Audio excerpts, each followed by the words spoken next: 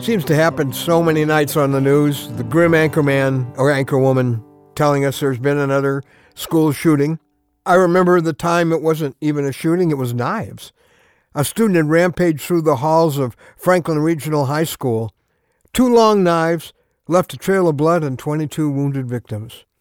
Murraysville, Pennsylvania. Yeah, another one they added to the list of schools nobody wants to be on. We know the names, Parkland and Newtown and Fort Hood, and on it goes. Of course, starting with Columbine. Places where one angry person changes lives and families forever. And quite often, anger is a big part of it. In fact, anger is at the root of most of the explosions we hear about in the headlines. And lots more that never make it into the headlines. I'm Ron Hutchcraft. I want to have a word with you today about stabbings, shootings, and 3 ways to defuse our time bomb. Rage that detonates every day. Home, work, school, sporting events, traffic. And the trigger for that rage turns out to be usually something relatively small. It's like the final drop that made this glass full of anger overflow. And there are always victims, occasionally bleeding on the outside, almost always bleeding on the inside.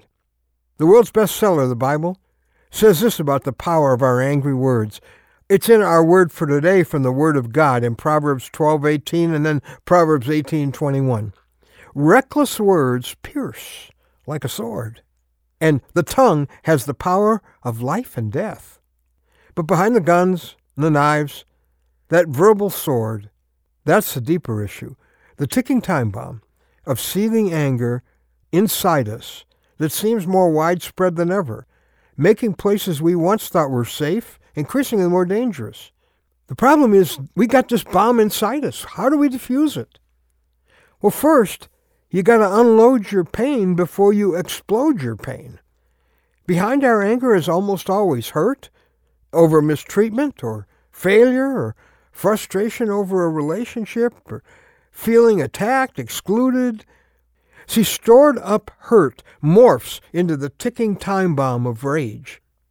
Unless you unload it, not in a blast of anger that scars often innocent victims, but by facing your deepest hurts with someone you can trust. A family member, a friend, a counselor, a pastor, but say it. Don't stuff it. That just feeds the ugly anger monster. Secondly, you reach out to the people in the shadows. Those shy ones, the people who seem to be saying, leave me alone. That person who's negative or mean or left out. It's the people who feel isolated, sometimes by their own actions, who need us the most. Most importantly, let God into the darkness. There's only so much people can do to heal our wounds and to defuse the ticking time bomb inside us. I know it's risky to let someone into that room in our soul where the hurt and the anger are stored, but it's a whole lot more risky not to. I think everyone needs a place to go with the wounds and the feelings that have no words. I found that place in the God who gets me, because he's been here as a victim of the worst of human injustice and brutality on the first Good Friday. Jesus, he's the God who understands, who loves me enough to die for every wrong thing, every hurting thing, every angry thing I've ever done.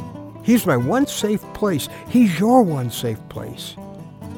If you've never begun a relationship with him, and you'd like to, let him into the darkest corners of your soul to do what only a Savior like Jesus can do. Make this the day you give yourself to him. Go to our website and find out there how to be sure you belong to him. It's anewstory.com. anewstory.com. Today, experience for yourself the love of Jesus that has liberated so many people, and come to the one safe place